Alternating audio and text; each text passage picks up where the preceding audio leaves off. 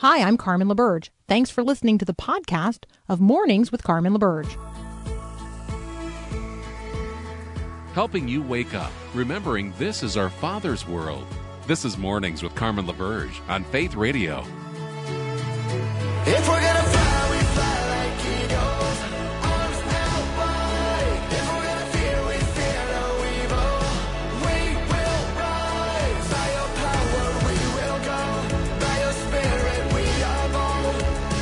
If we're gonna stand, we stand as giants. If we're gonna walk, we walk as lions. Well, good morning on this 13th of July, 2022. Do you see what I see? Do you see what I see? I'm thinking about the heavenly visions of Ezekiel. I'm thinking about the heavenly visions of Paul and John in the book of Revelation. Do you see what I see? Do you see the day when your Redeemer will walk again upon the earth? Do you see what I see? Have you seen the first full-color images of space taken by the James Webb Telescope? You're going to hear it. You're going to hear it described as the farthest humans have ever seen. Do you see what I see? Do you see the visions of heaven itself articulated by those to whom God gave vision in the Old and New Testaments of the Bible? Do you see what I see? NASA says that the images that you and I are looking at, these amazing full color images of space, they, quote, cover a patch of sky roughly the size of a grain of sand held at arm's length, showing light from thousands of galaxies. Do you see what I see? The heavens declare the glory of God, and the sky above proclaims his handiwork, Psalm 19:1. Do you see what I see? The Lord, our Lord, how majestic is your name in all the earth. You have set your glory above the heavens. Out of the mouths of babies and infants you have established strength because of your foes, to still the enemy and the avenger. When I look at your heavens, the work of your fingers, the moon and the stars which you have set in place, what is man that you are mindful of him? The Son of Man that you care for him? Yet you have made him a little lower than the heavenly beings and crowned him with glory and honor. You have given him dominion over the works of your hands. You have put all things under his feet, all sheep and oxen and the beasts of the field and the birds of the heavens and the fish of the sea, whatever passes along the paths of the sea. O Lord, our Lord, how majestic is your name in all the earth. That's Psalm 8. Do you see what I see? Take some time today to survey the passages of Scripture that talk about the expanse of the creation of God, the heavens and the stars, and all that shines across all the galaxies of the universe that God has made and over which he is sovereign. He has set each one in place. Oh, my brother and sister, do you see what I see? Where in the Word are you today? I'm in Psalm 8 and Psalm 19. And spend a little prayerful time in Amos chapter 5. The heavens declare the glory of God. Do we? Let's help other people see what we see. You're listening to Mornings with Carmen. I'm Carmen LaBerge, and this is Faith Radio.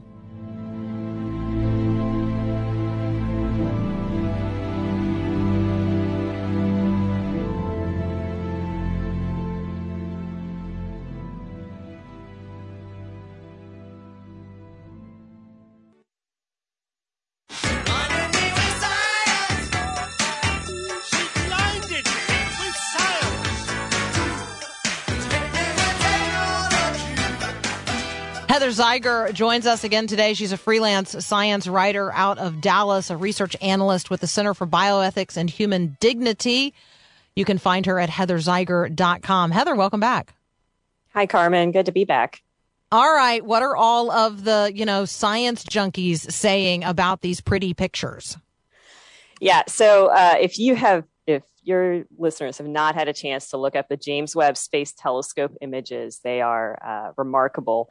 The first image was put out a day early on July 11th. And if you look at it, it's an image that looks like a bunch of blots of light. And it turns out each of those blots of light is a galaxy.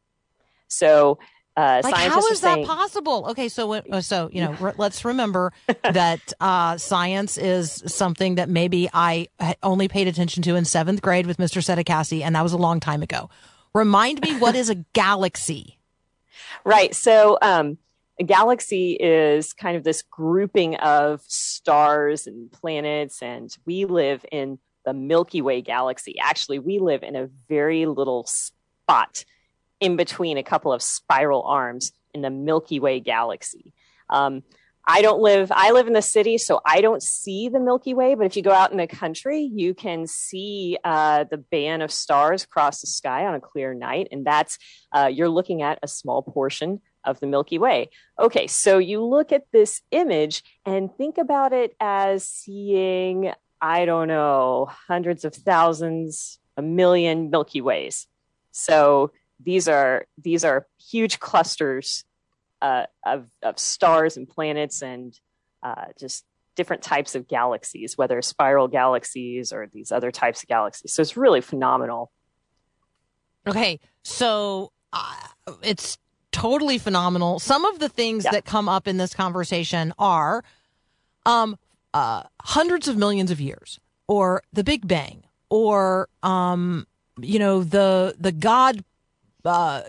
What happened before there was everything that is. How do we, as people of faith, politely engage in the conversation when the language that's being used, 13.5 billion years ago is one thing a NASA administrator referred to. How do you engage with that? Do you just let that go? Do you say anything about it? I'm not going to try to have the young Earth, old Earth debate here, but how do you engage with the timeline? So normally I take as is, in the sense of they're saying, oh, this looks like we're looking at light from billions of years ago. And so I keep in mind that timing is from our perspective as far as how these scientists study time. So because we do, with science, we do believe in the idea of relativity, right? So that's kind of Einstein's idea of relativity in space-time. So I always keep in mind that it's from our perspective, and remember, we're living within the thing that we're studying, right? So that you have to keep that in mind. We don't have this objective bird's eye view. We're living within the actual objects that we're studying. So from the scientist's perspective, from that perspective here, it looks like it is however many billions of years old. And I take that as okay. So that tells me something about the distance. That tells me something about what they're studying.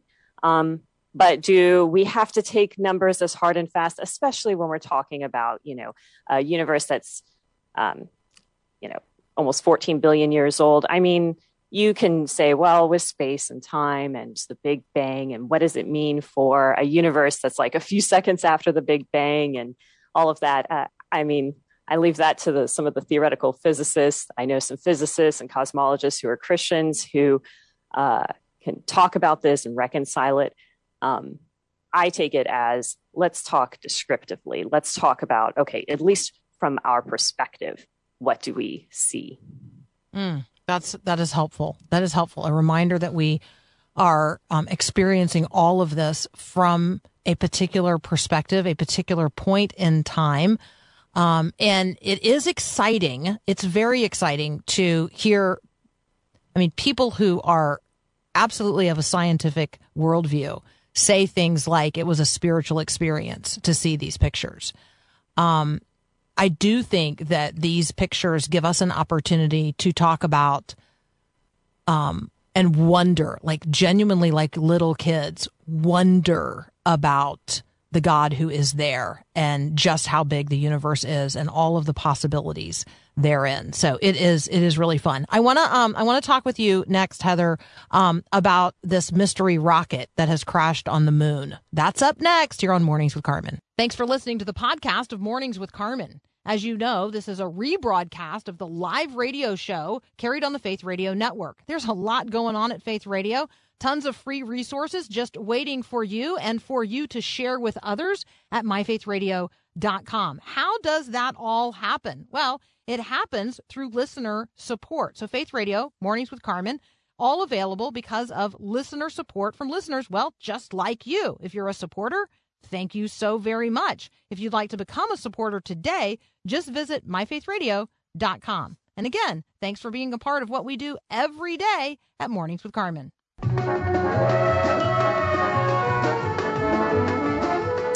All right, we're continuing our conversation with Heather Zeiger. Heather, something crashed on the moon.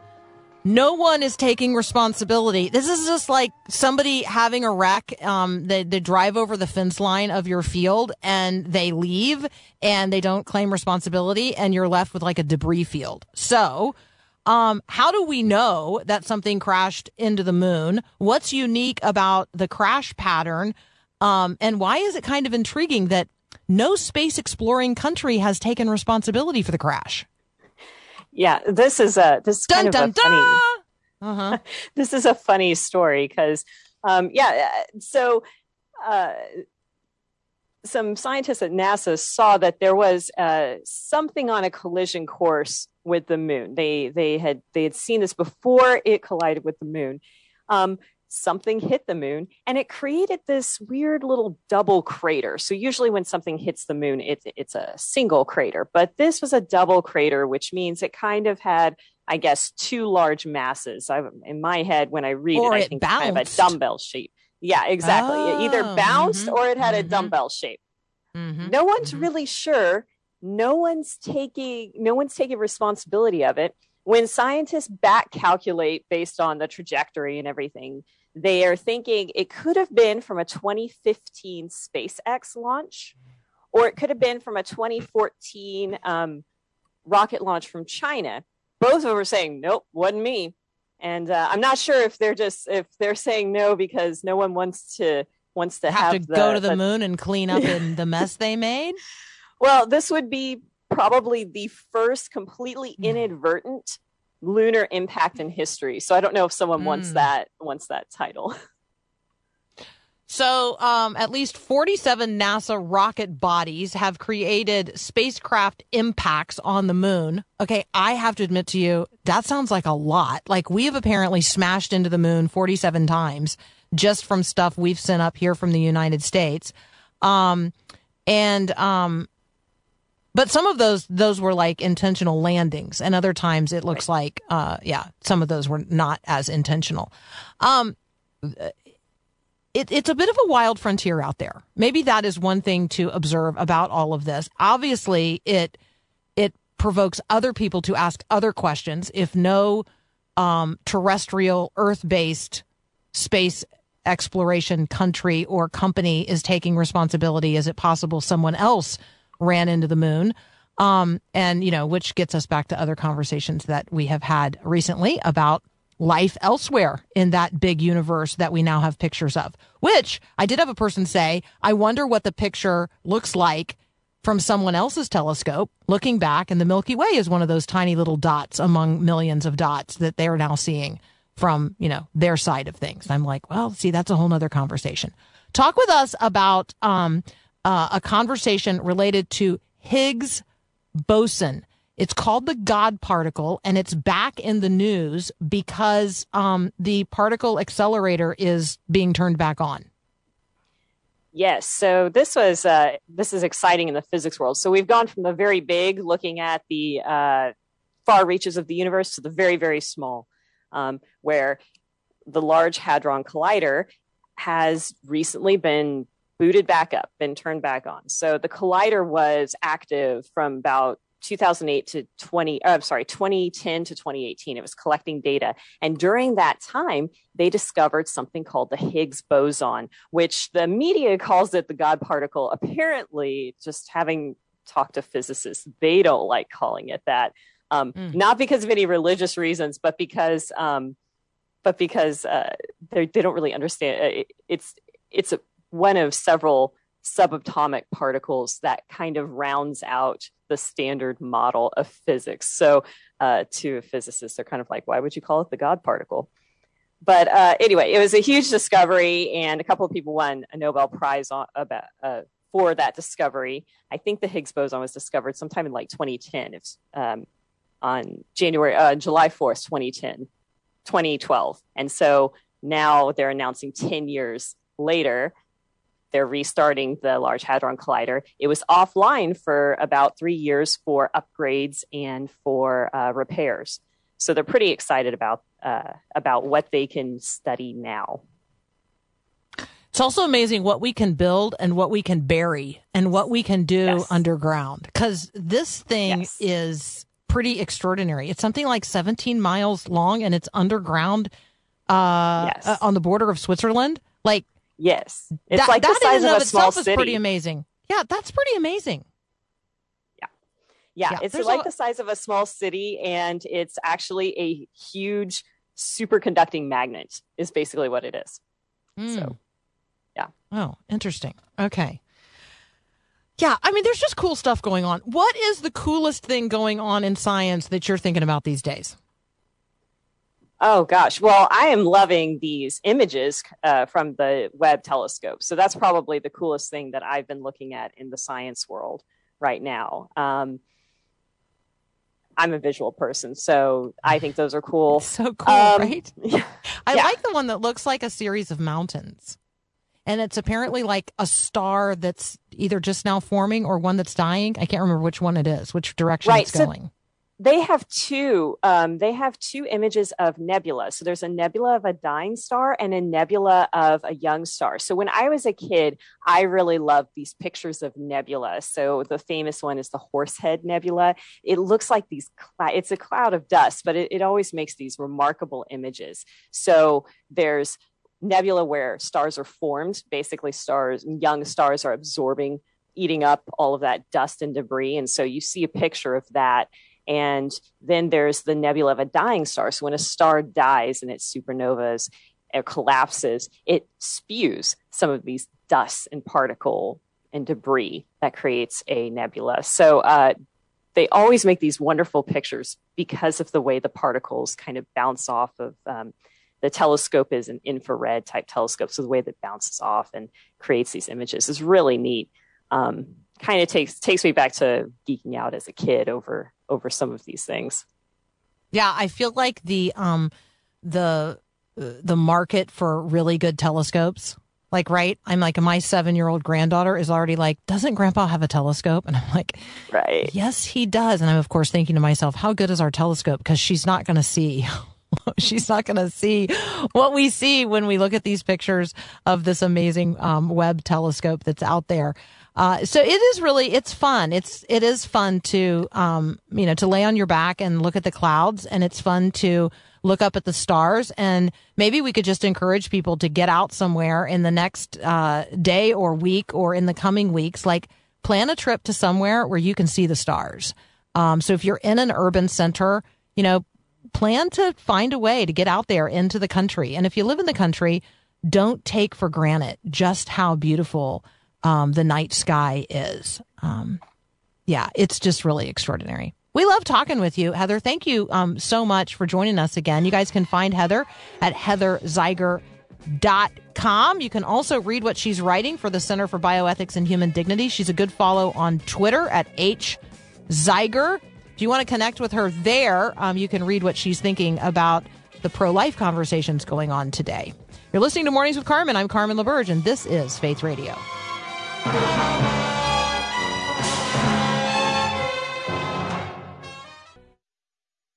Give me faith like Daniel in the lion's den. Give me hope like Moses. You guys are on fire today on the text line, so thank you so much. You guys can text me anything during the show. I am watching the text line at 877-933-2484. Evan, good morning out there. Yes, NASA officials said it was a spiritual experience to see the pictures. Amen. You guys are sharing where you are in the Word. I love that. You're asking really provocative questions. Why are some of the problems, why are the problems so easy to see in the culture, but the solutions so difficult to grasp? Yes, indeed, indeed. Lots of conversations here about encouraging people to be reading C.S. Lewis's The Space Trilogy, or C.S. Lewis's Space Trilogy. Lots of encouragement for Out of the Silent Planet. So there you go. Good summer reading. Tim says, thank you for asserting, let me scroll back here, God's magnificence. We've heard that there are trillions of galaxies and billions of stars in each one. We need to celebrate our Creator and fully appreciate all of his gifts and provisions. Others have said similar things, that, every good and perfect gift comes from the Father of lights above. We need to remind ourselves of that as well. So, yes, thank you so very much, each and every one of you. I'm lifting up prayers today for parents. I'm going to encourage you to be praying today for parents. Life transitions at every age and stage of parenting. So I'm praying today for couples who very much want to have a baby and God has not yet given them a baby. Turn to Hannah's prayer in 1 Samuel as part of that conversation, and her lament before the Lord and the way she felt in relationship to others who had children. And then ultimately, the gift God gives her, not only of Samuel, but 5 children after that as well. Children are a gift. And so in all of these conversations in the culture about abortion, let us not lose sight of the gift that children are from the Lord, and that they're his, and that they're entrusted to us. These are God's little people, not ours. Not ours. And then let's also, be praying for parents today who are faced with very real challenges of feeding, educating, growing children into the godly disciples he calls them to be. Let's be praying for and then actively engaging with parents of small children, and yes, parents of older kids as well. The reality of letting them become who they will become, the full freedom of their own will. That's a hard stage of parenting. And then the empty nest, and sometimes the boomerang. Succeeding generation to generation. Parenting is hard, and it's a challenge. We're going to talk with Jim Burns from Homeward next. He's got a new book, Finding Joy in the Empty Nest. You're listening to Mornings with Carmen. I'm Carmen LaBerge, and this is Faith Radio.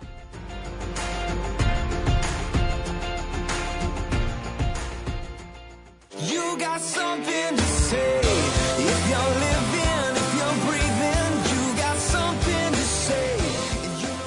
Is your nest empty? Are you excited about that? Are you terrified of the prospect of an empty nest? What are your expectations? What is reality? Jim Burns is here from Homeward. You can find Jim and lots of resources at Homeward. That's Homeward, W-O-R-D, homeward.com. His brand new book, Finding Joy in the Empty Nest. Jim, welcome to Mornings with Carmen. Carmen, great to be with you. I'm really excited to get some time with you. Yeah, no, it's great to have you. I was reflecting on, we are one of those families that our nest is not yet empty, and yet the little birds are already flocking to our house because we have grandbabies. And so I don't know that they are hobbies so much as I do find myself coloring, painting, building bird feeders, picking flowers, taking walks, laying in the yard, looking at the sky. Things that I maybe had not planned to be doing at this age and stage of life.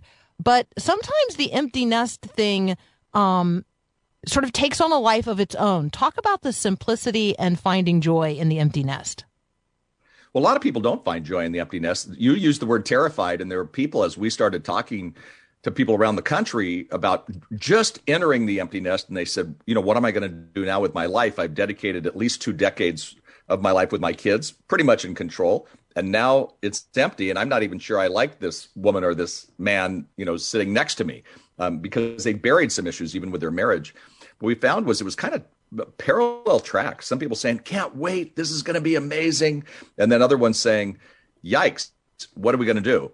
And it was real fascinating. Plus, they were having to deal in the empty nest. They're probably dealing with their maybe possibly grandkids, of course, but they're also dealing with maybe their own parents getting older, transitions. It could even be retirement. So there was just so much stuff going on that we found that the empty nest wasn't as joy filled. And so I started putting energy into how can people find joy in the empty nest and what does it take? And had just written a book called Doing Life with Your Adult Children, where parents were saying, wait, our kids are straying from values. They're jumping off the track when it comes to their faith and belief. And, parents were having trouble at Christmas and Thanksgiving because they were having hard conversations with their kids who believed differently on a lot of issues that they were growing up with their parents, and then they changed. So I put a lot of energy into this, and I'm really excited about the fact that I found a lot of people who are finding joy in the empty nest, and what are they doing to do that? And thus a very simplistic but not easy book on how to find joy in the empty nest. Yeah, I love that. So talk with us a little bit about empty nest syndrome. Yeah, empty nest syndrome is actually a true syndrome. It's not, in the psychological, annals, but what it is empty nest syndrome is an experience of feeling depressed or anxious or sadness when the kids leave home. And, what was interesting, people do it so differently. Kathy, my wife, who we've been married 48 years, Kathy, she was like, what am I going to do now? And she was the sun, and the kids, and I think myself kind of were the planets revolving around the sun. And so she lost everything. I kind of just went to work. So I had the emptiness syndrome, but I just worked harder.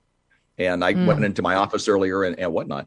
Finally, we woke up one day and said, this is not, going as well. And so we created something that I didn't create the emptiness syndrome, but I created a quiz to take the emptiness syndrome. And I started having people take this simple quiz, the emptiness syndrome quiz. And people found that a lot of them didn't even know they were in this, what we call syndrome, where, there was this sadness and angst. And what am I going to do with the rest of my life? And the fascinating thing is people enter the empty nest, and people can Google this on me and check me, but it's 48 years old, 0.9.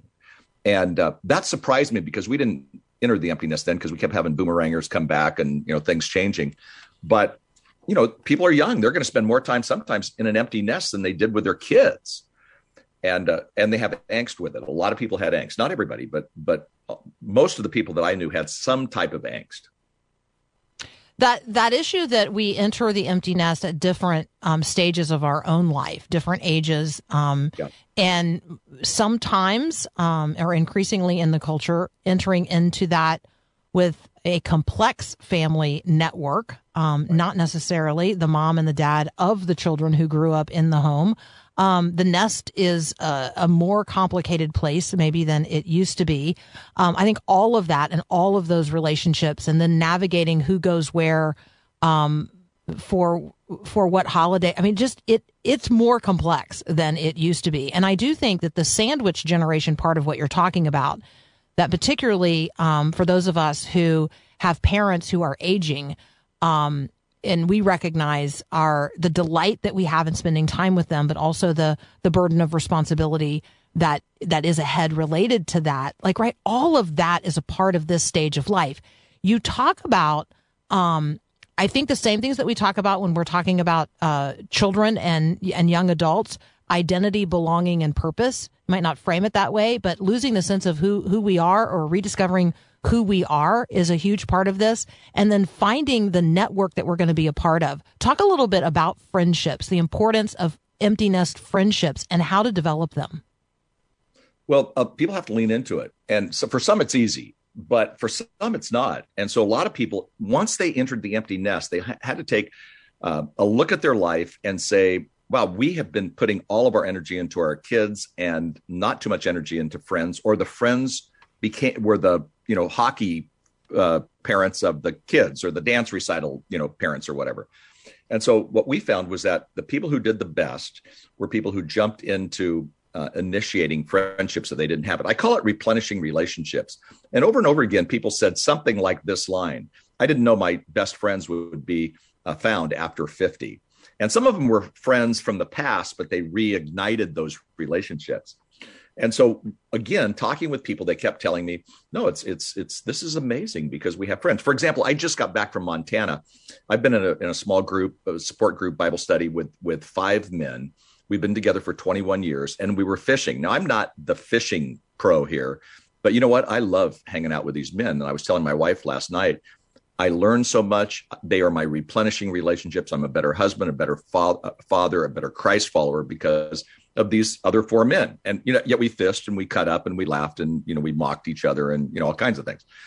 That can happen more effectively in the empty nest if people aren't just, closing down, turning on the television each night and getting in the room. A lot of people join church groups that they hadn't been joining. A lot of churches do have things for empty nesters. I'm amazed at how many empty nest groups are around the country, and people who are involved in those kind of things, a lot of times that helps them greatly. So sometimes it's even family, Carmen. It's, they weren't hanging as much with their sister, and both them and their sister now are empty nesters. So they start spending more time with a relative, and it becomes a really special deal. So I love that. Yeah, I love that too. We're talking with Jim Burns. You can find Jim and lots of resources at Homeword, W-O-R-D, homeword.com. We're talking about his new book, Finding Joy in the Empty Nest. And yes, for those of you wondering, we do have copies to give away. You can text the word book to 877-933-2484 to enter the drawing. Again, text the word book to 877-933-2484. More with Jim Burns in just a moment. We're going to talk about changing the relationship that you once had with your children and doing so for the better. This is a bit of a bridge conversation between 2 recent books that Jim has written. So, are your kids of now the age, or you are now of the age where your parents are the ones with the empty nest? What does it look like to cultivate a new kind of relationship with one another? That's up next here on Mornings with Carmen. Thanks for listening to the podcast of Mornings with Carmen. As you know, this is a rebroadcast of the live radio show featured on the Faith Radio Network. There is a lot going on at Faith Radio, tons of free resources just waiting for you and for you to share at myfaithradio.com. My guess is you spend a fair amount of time on social media. So where do you spend your time? Facebook, Instagram, Twitter, YouTube? Well, have you followed or liked Faith Radio on those platforms? I would invite you to do so. I'm there as well. If you want to check out my personal pages, you could connect with me individually. We would love to have you use the resources that we have produced and are creating and posting on social media for you to share with others. We got all kinds of stuff from graphics to, Bible verses. I don't know. There's all kinds of stuff. Go check it out on your social media. Connect with us on Faith Radio's social media. And, let's get the word out to others. All right. Back to the show. Again, thanks for listening. Love connecting with you at myfaithradio.com. Long ago and far away, I dreamed. So Jim Burns, in his new book, Finding Joy in the Empty Nest, Discovering Purpose and Passion in the Next Phase of Life, Jim shares with us a number of principles that we can live into as we embrace this empty nest journey. Part of it is when your child leaves home and their life fills up with fresh experiences that you would follow their lead. I think that falls into the become a student of your children category. And then the second principle that Jim unpacks is reinventing the relationship with adult children. Always keep responsible adulthood in mind as the goal. And remember, experience is a better teacher than your advice. Jim, I'd love to swim around a little bit in this because there is this changing relationship that we have. We once had one kind of relationship with our children that grows through the teen years into a different kind of relationship. And then when they are adults, that relationship of necessity changes again. Can you talk a little bit about that? Sure. One of the hardest things to do is to hand them the passport to adulthood, especially when they're saying they're 18, they're going off to college, and they aren't acting totally like adults. But, it is time for us to change the relationship. They've never been an adult, Carmen, and we've never been parents of adults. So it's hard for us to understand. Like, I've got scars. We're on radio, but you should see the scars on my tongue because one of the principles is unsolicited advice is usually taken as criticism. And that shocked me because I go, wait, this is what I do for a living. I give people advice. I've given my kids advice, because they were in the home. They didn't take it as well, teen years, but still. And then they get to become adults. And I find that I found that, sometimes it's offensive to them for me to give them advice without asking permission. And that was a good lesson for me to learn, but it's part of that process of helping them become adults. And you mentioned it. Experience is a better teacher than advice. And sometimes even as adults, they just have to experience, just like the 2-year-old who, fell off the trike. They were going to get up. They're going to learn how to do it better. And those are interesting times for parents of adults, parents who are in the empty nest saying, what in the world? They're not doing it the way I'm doing it. And I'm giving them simple suggestion. And most of the time we're right, but they don't take it like that. So again, we've got to give them the passport to adulthood. I think that is that's harder for some people than others, and I don't really know why that is. Maybe you do. I love the stage when they become adults, and then we can become friends, and we can, because it's different. It's very, very different. Than the responsibility of the formative years. So I love that, and then I love sort of watching who they become. And I don't, it's a mystery to me, like how that all happens and how people find their thing. One of the things you talk about in this book is that I need to find my new thing, in the empty nest stage of life. And so part of that is friendship, but part of that is like purpose. Can you talk a little bit about that? Yeah. Sometimes our purpose has been raising those kids, getting them out of the house. Like I said, 2 decades of your life focused that way. And in the process, we sometimes have to change our purpose. That doesn't mean that we're not the parents of our kids. It just means that, what were we called to do? What is there something else we can do? My wife went back to work. She had spent much of the time. She's a specialist in early childhood development, especially with kids who are on the spectrum with autism. So she had taken 11 years off and had focused on our kids. Everybody doesn't obviously need to do that or want to do that. But for Kathy, she went back and she said her best years of teaching were those years after our Heidi. Heidi was a junior in high school when she went back. And so she refound her purpose. We found that our marriage was enhanced because we could spend more time together. We had trouble finding, the date night. We had trouble sometimes, going together to, even pray together or things that we could have been doing. But in the empty nest, we found that. So even our marriage was enhanced. And everybody, like you said, it can be complicated what a family looks like. But in the case of a husband and a wife, and there surely are a lot of single empty nesters, but a husband and wife, they can, like for us, our purpose of our marriage became even stronger. We shared more. There was more intimacy. There was more time to do it. And you're right. We sat back just this year. We'd been on a family kind of a wedding / destination wedding marriage thing. And I look back, our kids are now in their 30s. And I said, this is great. These are our friends. These are our best friends. I looked over at Kathy as I'm looking at a bunch of 30-year-olds. And she said, I kind of think they are. Well, that means that the transition has kind of happened. They're now, responsible adults. And sometimes we look at them and just say, wow, how are they making it? Because there's some goofy things. And then other times we just go, these are incredible young adults. And for Kathy and I, we weren't raised in the church. So we're what we call the transitional generation. The Bible says you inherit the sins of a previous generation to the 3rd and 4th generation. And when we first got married, we were kind of going in a wacky, we weren't recovering. And we decided we're either going to recover or repeat. We decided to recover. And now we're looking back saying, wait, that was really well worth it because the trajectory of our family systems are changing with these 30-somethings, not with us, but with these 30-somethings. We're just watching them. When our daughter Christy last night came back and told us about Vacation Bible School with James, this 6-year-old grandson, and how he goes, this is the best thing and the best time I've ever had. And she was laughing because she had just been in Europe, saying, I spent a lot of money in Europe and now he likes Vacation Bible School better. Well, how awesome is that? I never had the chance to be at Vacation Bible School.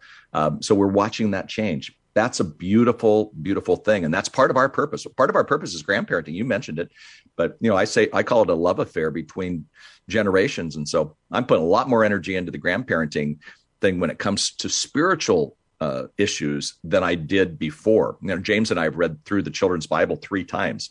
I didn't do that with my kids. I wish I did. Oh, I love that. No, I think that's critical. It's important. We're certainly doing things with our grandkids that we, I guess we didn't think we had time to do. In the rush and hurry of all that raising the initial generation just seems so overwhelming at the time. So maybe this is a good reminder to everybody who's listening. If you don't have kids in your home right now, there is somebody who has kids in their home who probably needs you to be doing things with and for them. And so even if you are not blessed to have grandchildren of your own, you could be a wonderful grandparent in the life and family of your neighbors, of another family in your church. Jim, when you make reference to what Kathy's doing and coming alongside families who have children on the spectrum, that is a very real issue in our family. And we have a grandchild who is autistic, and that family needs tons more support and energy and investment by us just to make it through, because it's hard. It's really, really hard. And so when we talk about the expectations that we have for empty nest years, those change of necessity when the people in your family have emerging needs. And that happens on both ends, both my aging parents and then grandchildren who come along who need a different set of resources and time than maybe our own children did when we were raising them. So there you go. It's complex, but it is all so very good. I think resilience is one of the things that your book is about, although I'm not sure that word really features in it, but that's really what it's about as well. Finding Joy in the Empty Nest. Jim Burns is the author. You guys should check out. There's tons of resources, webinars, seminars, books, all kinds of resources for you at homeword.com.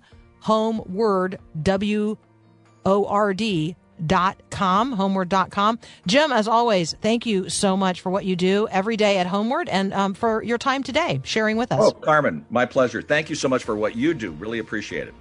Well, that's mutual. Hey, we are giving away books today. If you want to enter the drawing, text the word book to 877-933-2484. You're listening to Mornings with Carmen. I'm Carmen LaBerge, and this is Faith Radio.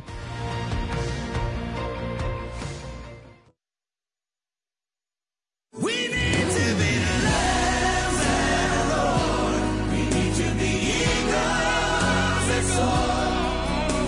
So we need to be light. We need to be Jesus to the world. What are you sowing today, and what are you reaping? You and I are set by God as stewards in this beautiful creation that He has made, and He has given us responsibility to cultivate the culture in the days in which we live. And so what are you sowing today, and what are you reaping? If you look around the culture and you see bad fruit, fruit that you know is not good and not godly, what might it look like to till the soil right where you are and sow peace? To plant the word of God, to nurture it. We've talked about the erosion of the values of the culture. We've talked about erosion of the trust that we have as a people together in the culture. And so then let's also talk about what it looks like and what is required for the next generation to have a different harvest than the one we're looking at now.